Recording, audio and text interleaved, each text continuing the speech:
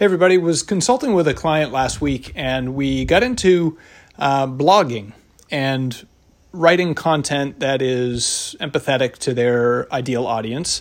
And he was having some challenges in terms of what to write about and how to format that writing and how to lay it out on paper. So I gave him what we know is a very clean 5-part format to a blog article that is going to be good for humans to consume and also good for search engines and web crawlers like Google. So 5 parts. It's really 3 parts.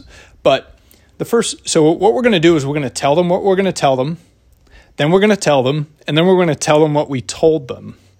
So just like in presentations, right? So in the first part, you're going to have an introduction. You're going to tell them what the article is covering. Here's what you're going to get. These are the benefits. This is what you're going to take away from this article. This is what you're going to learn. This has got to be compelling. It can't be misleading, but it's got to be compelling enough to get them to read on. And that introduces your article.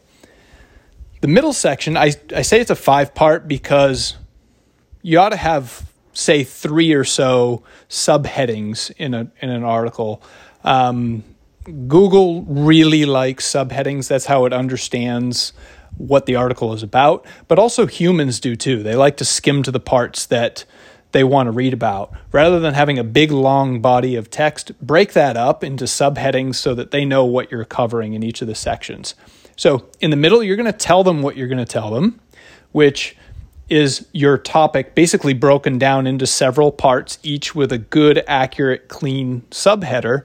Makes it easy for everybody to read, everybody to understand what the article is about. And then your final section is your conclusion, your takeaway, your summary. Here's what we covered. Here's what we learned today. Here are next steps. This is what we're taking away from this content. And so you're basically telling them, you're reciting what you just told them again. So sounds redundant, but if you look at a lot of content out there, this format is ubiquitous. And it's very easy to do, and it's easy to write, it's easy to consume. It's a win all around. So hope that helps you guys.